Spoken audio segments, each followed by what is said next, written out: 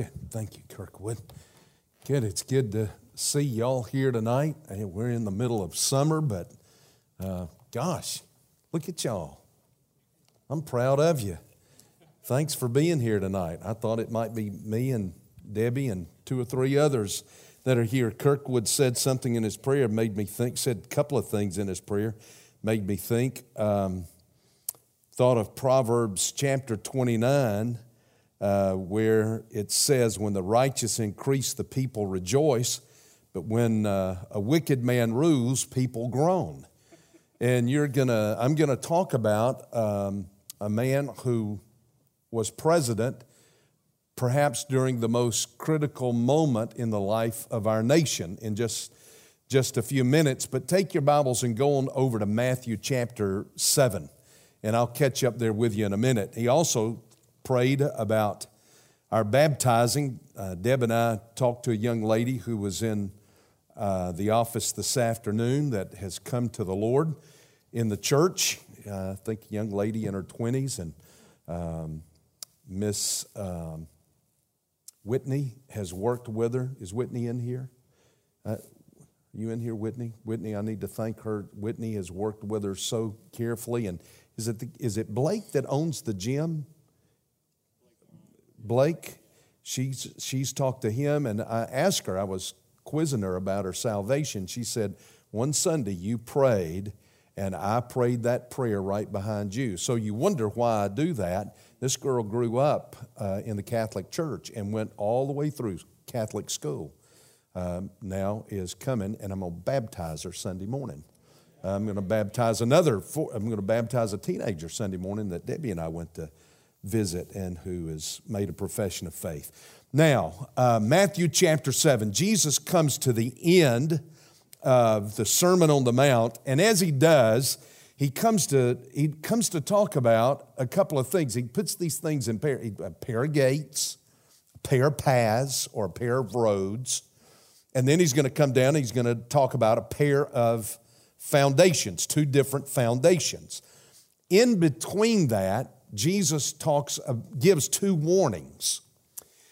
The two warnings are about, verse 15, false prophets, and then in verse 21, a false profession. In verse 21, that's where I'm going to zero in. Verse 21, not everyone who says to me, Lord, Lord, will enter the kingdom of heaven, but he who does the will of my Father who is in heaven will enter. How is a man saved? How is a person saved? Talked to this young lady and wanted to know her salvation experience. Well, Paul comes and very clearly he gives you a way to express it in Romans chapter 10, verse 9, when he says, if you confess with your mouth Jesus Christ is Lord and believe in your heart that God raised him from the dead, you'll be saved. For with the heart a person believes, resulting in righteousness, and with the mouth he confesses, resulting in salvation. Now tonight I'm going to come and I'm going to put that grid down on Abraham Lincoln. Now I'm in a series on Abraham. We're going to pick that back up. But tonight I thought, since we missed last Wednesday night, which was the 3rd, and was a very historic day in the life of this nation. 156 years ago, last Wednesday night, the army of Northern Virginia was in retreat. They were headed back toward the Potomac. It was flooded. They wanted to get back over into Virginia. Lee had left his dead on the battlefield. Meade was almost in a state, I think Meade was just in a state of shock. I don't think he could believe he had whooped Lee. And he was doing nothing, which drove Lincoln out of his mind. He wrote Meade a letter and then decided not to mail it to him, which is kind of interesting. But the 3rd day's battle was fought on July the 3rd. Gettysburg was not just a battle during a day, it was a 3 days battle, and there were really multiple battles that were taking place at the same time. That 3rd day, of course, Pickett's charge, they breached the line up on Seminary Ridge, but were not able to sustain that. They were had to retreat back. At the height of that battle, 400 men a minute were dying. 50,000 men were either killed, wounded, or they could never find them. Perhaps the most horrible day of battle in American history. I want to read to you just what one Union officer wrote. He said, "Men disappeared in a boiling cloud of dust and smoke. Knapsacks, muskets, horrible fragments of human bodies were tossed high in the air. One Federal soldier remembered that there came from this part of the field a strange sound that was like an agonized gasp of pain coming from hundreds of throats." It was a horrible battle. And 6 months later, they were still burying the dead at Gettysburg. 3.5 months after the battle, July 3rd, 1863, November the 19th, 1863, Lincoln gave his famous Gettysburg Address. What had happened was this: the governor of Pennsylvania had to get these bodies buried. For months, literally, and I know this is unpleasant, but for months, Gettysburg just stank.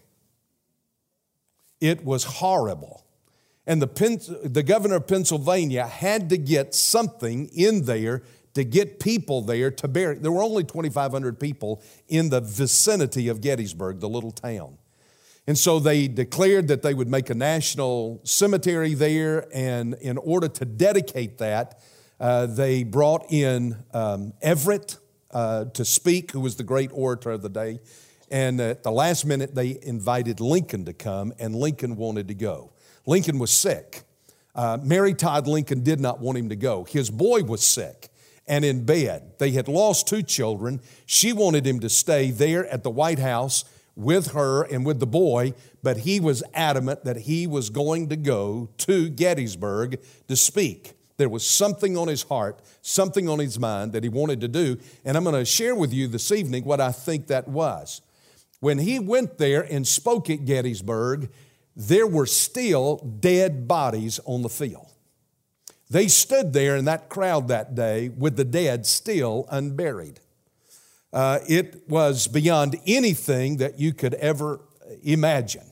But it was important to Lincoln. Lincoln felt like that he had to be there, and he wanted to go there, and he wanted to dedicate not just that place, but it was almost a dedication of Lincoln himself. And as I go through this, I'll share with you what that dedication was. You're going to ask the question tonight: did the man who brought freedom to the slaves find freedom for his own soul and freedom from sin? Did the man that quoted Jesus about a house divided find a heavenly home? Did the man who quoted at Gettysburg a phrase about a new birth, did he know about the conversation between Jesus and a lawyer, another lawyer named Nicodemus, where Jesus spoke of a new birth? And did that new birth have something to do with this lawyer who was there at Gettysburg? Did Abraham Lincoln come to a place where he knew Christ? Did the man who saved the Union come to know personal salvation himself? I don't know that this will answer the question for you. It's been a fascinating study for me through the years. And as you go out, I've got a list. There are a couple of copies back there. I just put together a brief list of a number of books, because some of you are going to come up and say, tell me what to read on Lincoln. Well, there's your list right there. That'll get you started. That's not exhaustive by any means. Well, let's look at Lincoln. First of all, he had a godly heritage. When you look at his life growing up, in 1800, there began to sweep across the middle part of this country, across the prairie, the Midwest, revivals that lasted for a number of years. 1801, there was a great revival that began to sweep up through Kentucky. and it continued for a number of years. In 1806, Tom Lincoln found himself in a revival meeting where old Peter Cartwright, well, he was not old, he was young at that time, probably not, but about 20 years of age. Peter Cartwright, who was the famous Methodist evangelist. Yes, there used to be such a thing.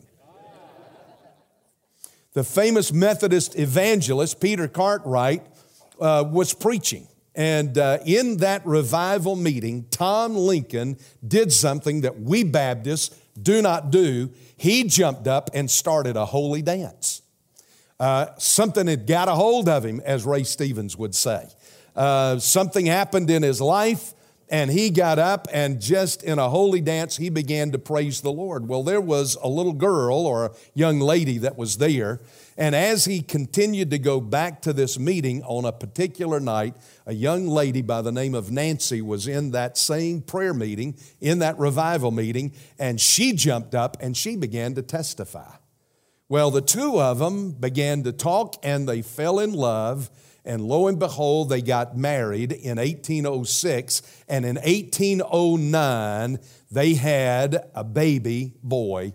And out of his appreciation for his dad, who was named Abraham, and out of her love for the Word of God, they named that little boy Abraham. Now, I have to be honest, he grew up there in poverty, but he grew up with a very difficult, hard dad. Tom Lincoln was he was a hard man. And after Lincoln's mother died, his health began to decline.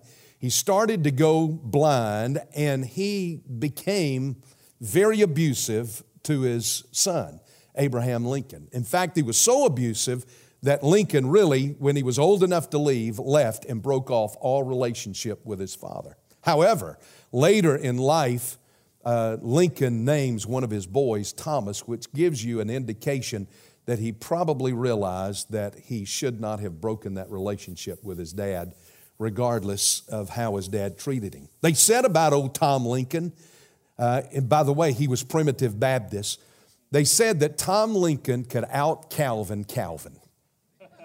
He was as hard a Calvinist as there ever was, and was a Primitive Baptist and believed in church and believed in the Word. Now, the one who made the greatest influence on Abraham's life was his mother. He dearly loved his mother. And when she died, Nancy, by the way, she was Nancy Hanks, and Nancy Hanks was born not but about 12 miles from where Deb and I were born, over in Abbeville, South Carolina. There's an interesting story about her, but I'm not even going to tell it, that the Hanks family tells over there. No, I won't. It's too salacious. It's fascinating though. I got to get it out your head. Get it out your head. He loved his mom. His mom had tremendous impact on his life. And she was committed to the Word of God. She was constantly reading to him the Word of God. She was constantly talking to him about the things of God's Word. His dad lived with this overwhelming sense of destiny. When Tom Lincoln was 7 years old, he was out in the field with his dad, Abraham. His dad was named Abraham. He was out in the field with his dad, Abraham, and the Indians came out, shot, and killed his dad right in front of him. The Indians started running for Tom Lincoln to take him. They were going to capture him and take him off, which is what the Indians would do. But his brother Mordecai had gotten a gun and shot and killed the Indian and rescued his brother. From that time on, Tom Lincoln felt like God has something for me to do. Well, that something obviously was to rear the 16th President of the United States. And so they did. He grew up. Abraham grew up in a home where his parents were, as I said, Primitive Baptist, very Calvinist, where his parents read the Word of God, where the Word of God was honored and venerated.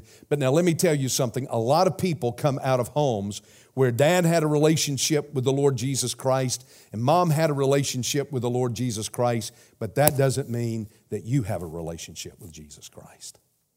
Just because your parents are saved, just because your parents go to church, just because your parents read the Word of God, does not mean that you are automatically covered and that you're saved. Because salvation is a personal experience that you have to experience yourself. It's good to have Christian parents. We come out of two solid Christian homes. But for the both of us, just like you had to come to the place where you made that decision to give your life to Jesus Christ. He had a godly heritage, but the second thing was this. He had a great and deep respect for God's precepts. In his life, Lincoln would spend, if you added it all together, between 12 and 18 months in a classroom. That's all. You know, I think to myself as I read, I generally read at least one book on Lincoln a year, if not two. Do the same thing with, I probably read about 2 on Churchill a year. But in all of the reading that I've done on Lincoln, I've always found it fascinating and wondered, what if he had had the chance at education that I had? What in the world would he have done? This guy was self-taught. He was self-educated. He spent no more than 12 to 14 months or 18 months in a classroom of any kind.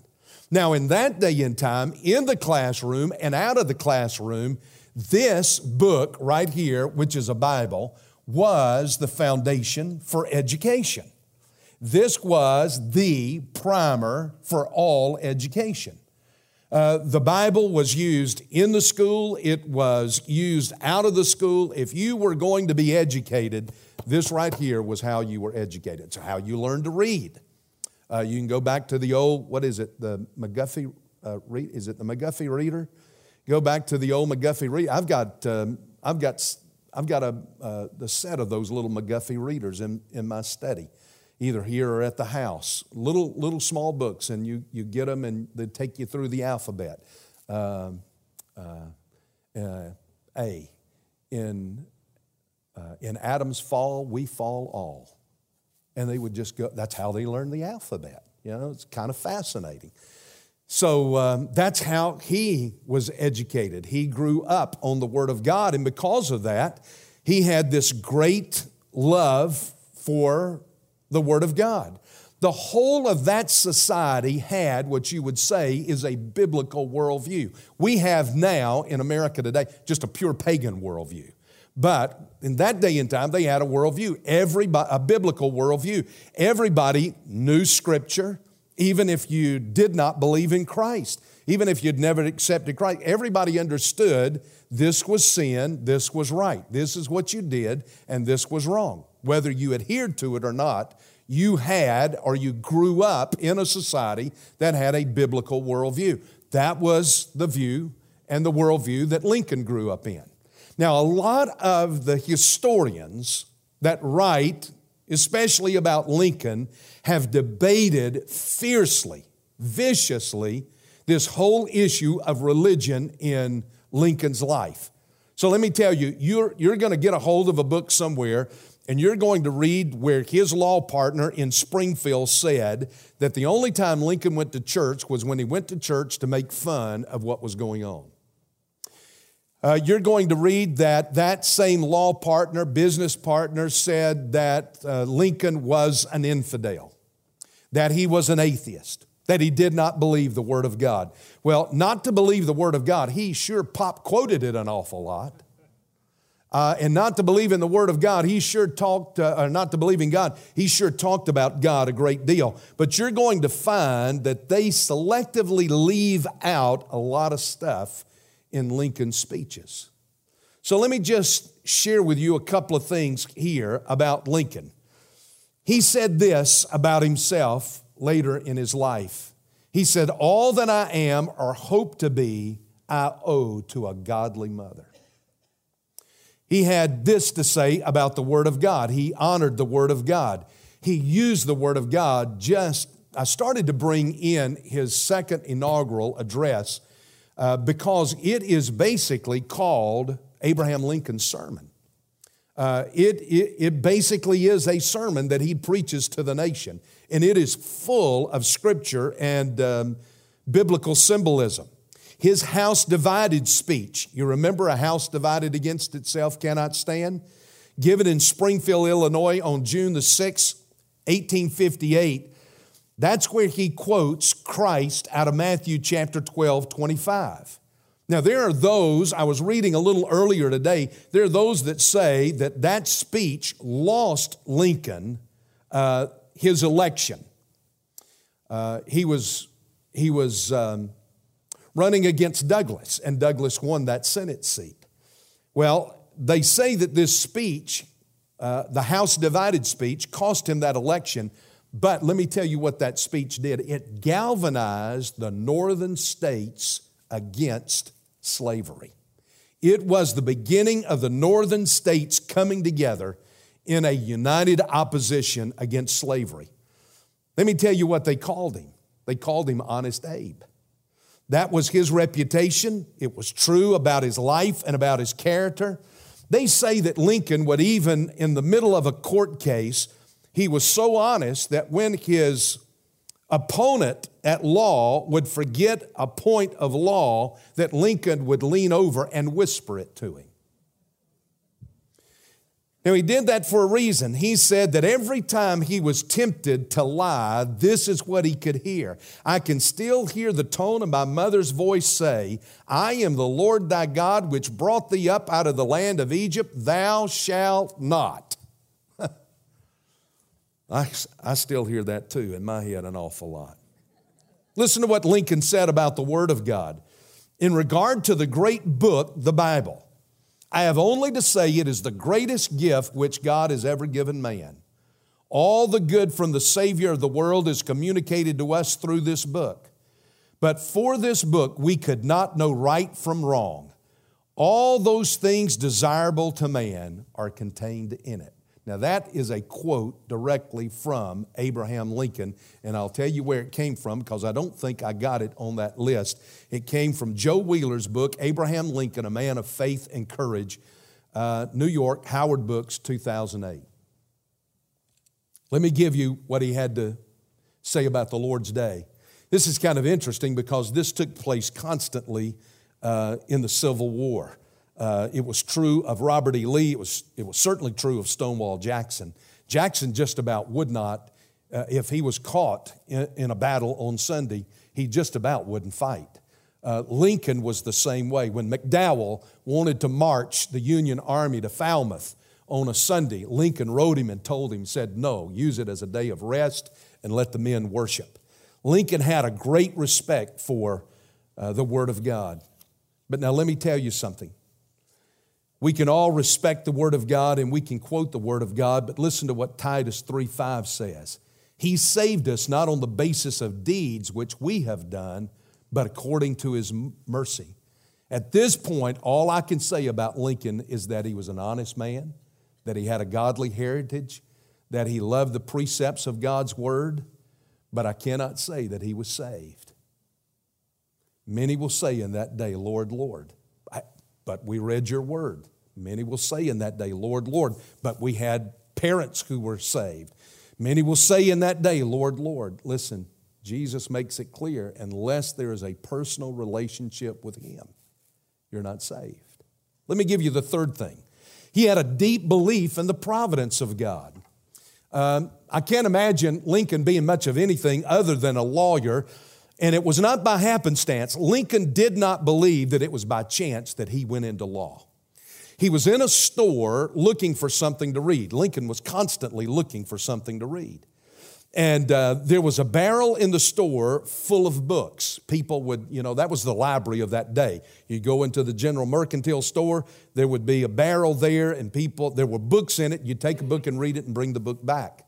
Well, he was fishing down into that barrel one day and he pulled out Blackstone's Law Dictionary.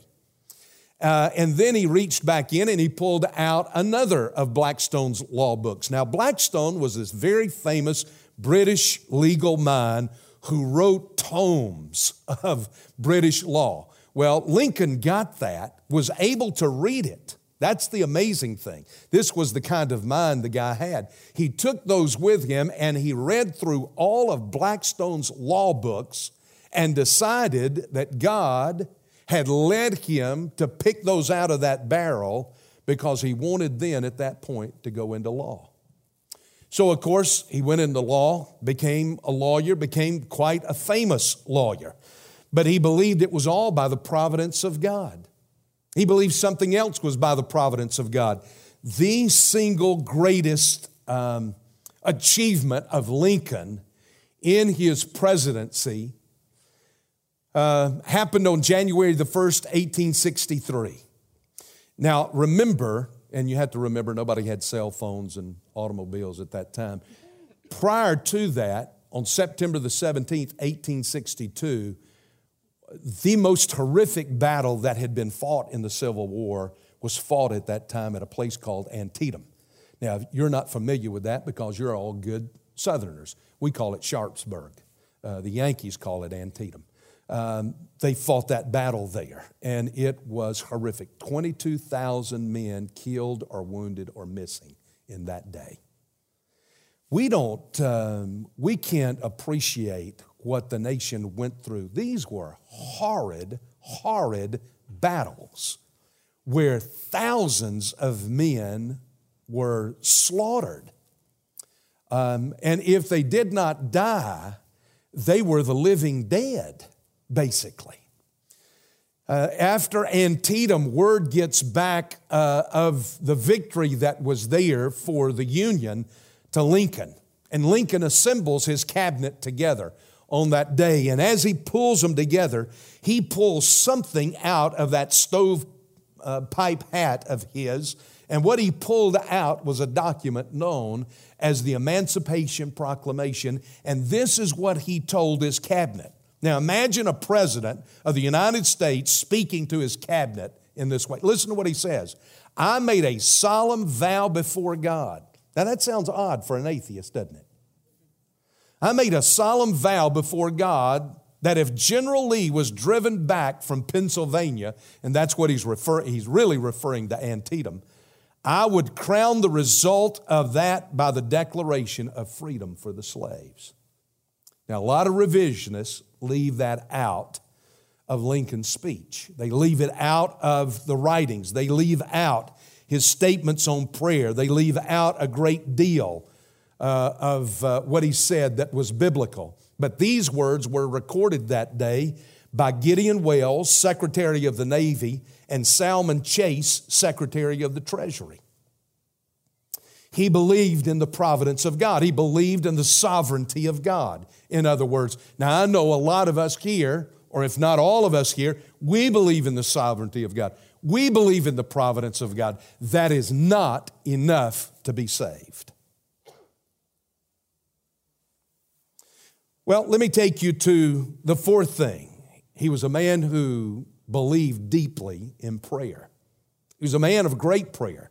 When he left Springfield for Washington in February of 1861, he stood on the rear platform of the train and he spoke to the crowd and he said this, I now leave not knowing whether or if I will return. For the task before me is greater than that which rested upon Washington. Without the assistance of that divine being, I cannot succeed.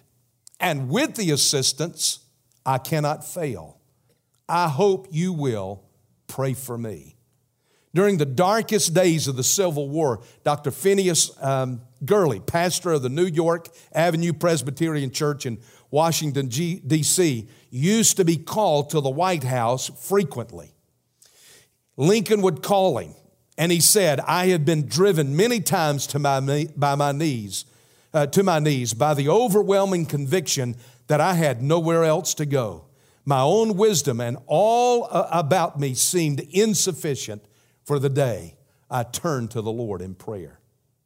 In the crucial year of 1863 was the turning year, but it was an incredibly bloody year of the Civil War. He said in that year, he issued a call for the nation to come to the Lord in prayer. Now, can you imagine the president doing that today? Can you imagine How many people would just lose their mind if the president called the nation to pray? Listen to what Lincoln said. We have forgotten the gracious hand which preserved us in peace and multiplied and enriched and strengthened us. And we have vainly imagined in the deceitfulness of our hearts that all these blessings were produced by some superior wisdom and virtue on our part. Intoxicated with unbroken success, we have become too self-sufficient to feel the necessity of redeeming and preserving grace. My Lord, he should have been a preacher. Too proud to pray to God that made us. Now, this is the President of the United States. It behooves us then to humble ourselves, to confess our national sin, and to pray for clemency and forgiveness. You've all heard the story. Someone came to Lincoln at some point and said, "Do you believe that God is on our side?" Lincoln looked at him and responded, "I'm not concerned about God being on my side. I'm concerned about being on God's side because He's always right." He was a man of prayer. He was very public about it. But did that make him a Christian? A lot of people call out in prayer, but is that a sign that you're saved? Jesus said, "Not everyone who says to me, 'Lord, Lord,' will enter the kingdom of heaven." Because you pray, it doesn't mean you've experienced the new birth. Christ went to Calvary by means of Gethsemane.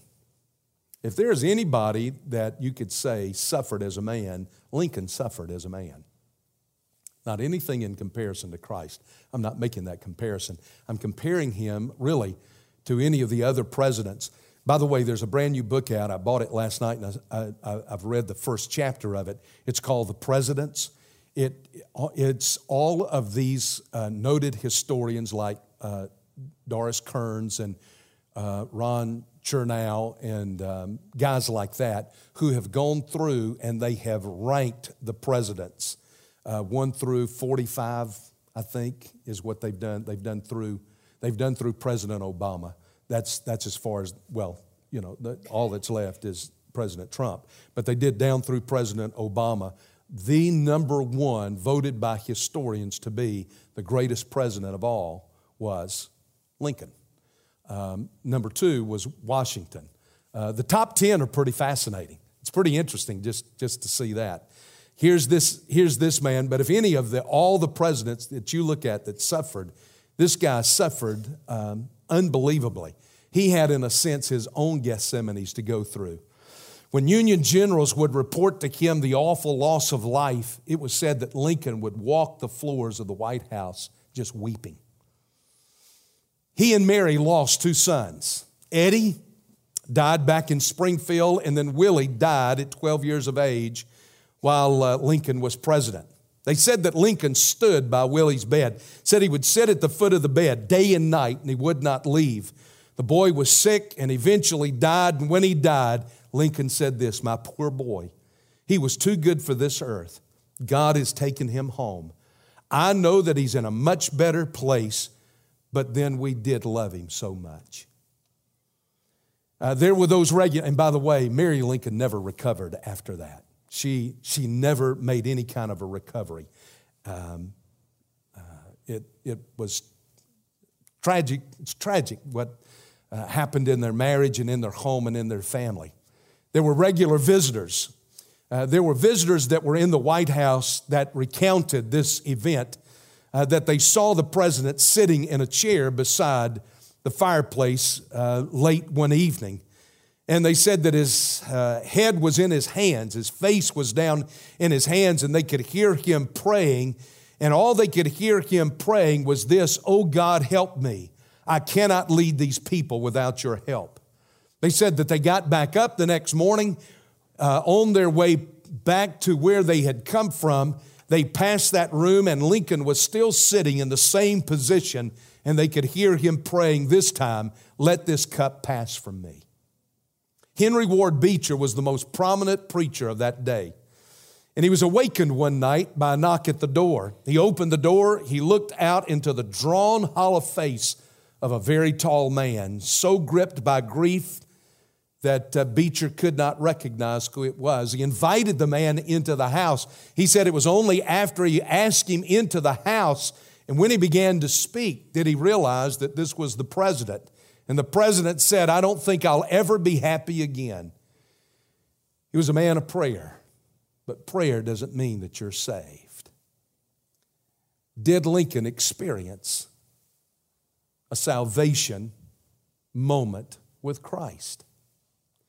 Gettysburg, November 19th, 1863. You know the story. Lincoln wrote a friend in Springfield shortly before he delivered the Gettysburg Address. Historians have overlooked it, but he wrote these words: "When I left Springfield, I was not a Christian. When I came to Gettysburg, I was not a Christian. But there at Gettysburg, I consecrated my life to Christ." That comes out of the book Abraham Lincoln, His Life and Faith by Frederick Owen. It was copied in Moody Monthly Book Review, June 1977, in an article entitled "A Heart That Yearned for God." When I left Springfield, I was not a Christian. When I came to Gettysburg, I was not a Christian. But there at Gettysburg, I consecrated my life to Christ. This was on Lincoln's mind, I believe. Lincoln, because he was uneducated, took great pains at writing anything. He would write a draft and then he would rewrite it with another draft and he would rewrite it. He would send it out. He would have people look at it. And I think a lot of it had to do with the uncertainty because of his lack of education. But anything you read that Lincoln wrote is absolutely beautiful. But it just didn't happen that way. He wrote and he rewrote and he rewrote. And that's what happened with the Gettysburg Address. No, he did not write it on an envelope on the train going up there.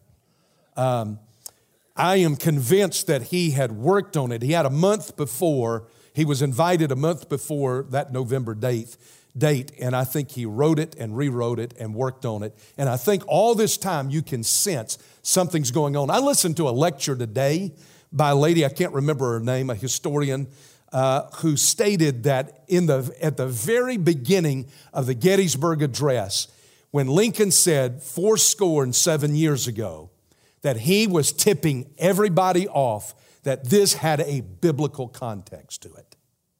Many of the papers of that day left that phrase out and simply wrote 87 years ago.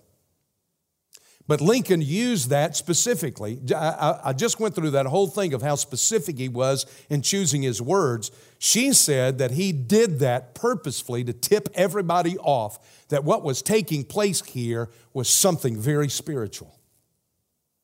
Something was happening in his life. Something did happen in his life.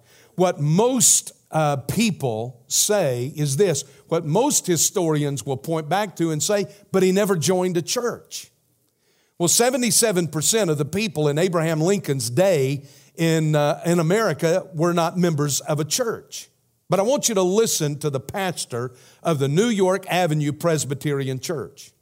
A letter was discovered in recent years in the church archives. Lincoln shared that because the churches had been so divided between the North and South, and that's how the Southern Baptist Convention was birthed, by the way, he thought it was best not to join a church. He felt like that he would be showing a partiality in doing that. But now listen to what he said. But on April the 13th, Tuesday, he wrote, "This coming Sunday, Easter Sunday, April 18th, 1865, I will confess my faith in Christ on the forthcoming Lord's Day. I would like to make public my commitment." Now just listen to the dates. He wrote that on Tuesday, April the 13th. He said, on this coming Sunday, April the 18th, I'm going to come and publicly, I'm sorry, that was on a Thursday, not a Tuesday. I'm going to come and publicly make a profession of faith. That was on that Thursday that he wrote that. April the 14th was a Friday, 1865. Mary Todd Lincoln is restless. She wants to get out of the White House. She wants to go to a play. And so they get tickets. and they are going to sit in the president's box. They invite Ulysses S. Grant and his wife, but Ulysses S. Grant's wife can't stand Mary Todd Lincoln. And she said to the general, now can you imagine commanding 100,000 troops, and this one little woman says to you, no, I'm not going to do it. I'm not going with the president tonight. And U.S. Grant says, okay. And so they get somebody else, and they go. It's a captain, I can't remember. Anyway, they go. He's wounded, by the way, that evening as well, that captain is. They go, and of course, they sit into that presidential box. Now, what I'm going to share with you, and it comes out of Peter Marshall and David Manuel's book, The Glory of America. I have heard that it was the conversation in the wagon that they rode in that day. I've heard that it took place there.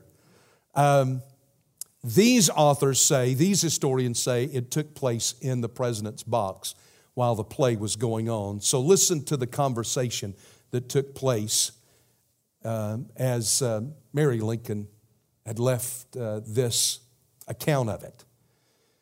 That he leaned over. In the middle of the play, he was a little restless.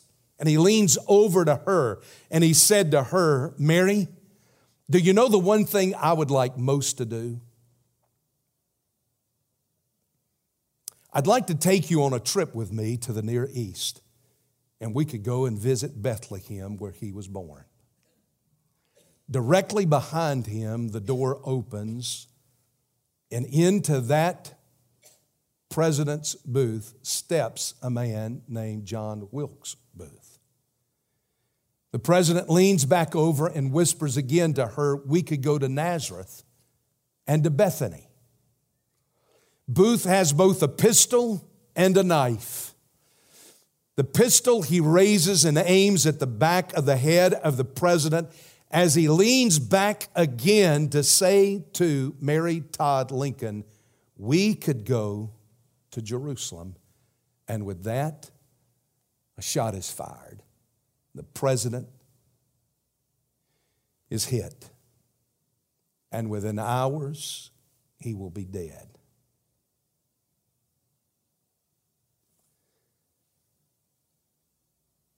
What a thought. Did he go to heaven? Was he saved? The interesting thing to me is this, is that 3 days prior to that Sunday, he said, I'll make a decision this coming Lord's Day on Easter. You can be raised by Christian parents and never know Jesus Christ. You can have a great respect for the Word of God and believe in the providence and sovereignty of God. You can know and quote the Word of God. But until you come to that place where you call out as a sinner in forgiveness and receive that free gift of eternal life by His grace and His mercy and His love, you're not saved. And if Lincoln says anything to us in these days, it's this: do not delay the decision that needs to be made. He writes on a Thursday, I'll join church on this Sunday. I can't tell you, but through my years of pastoring, the number of times I've had people say things like that to me. I will make a decision on this Sunday. I will pray about it. I will think about it. We will talk about it. And we will decide, but maybe this Sunday. And before Sunday gets here, you've already gone out into eternity.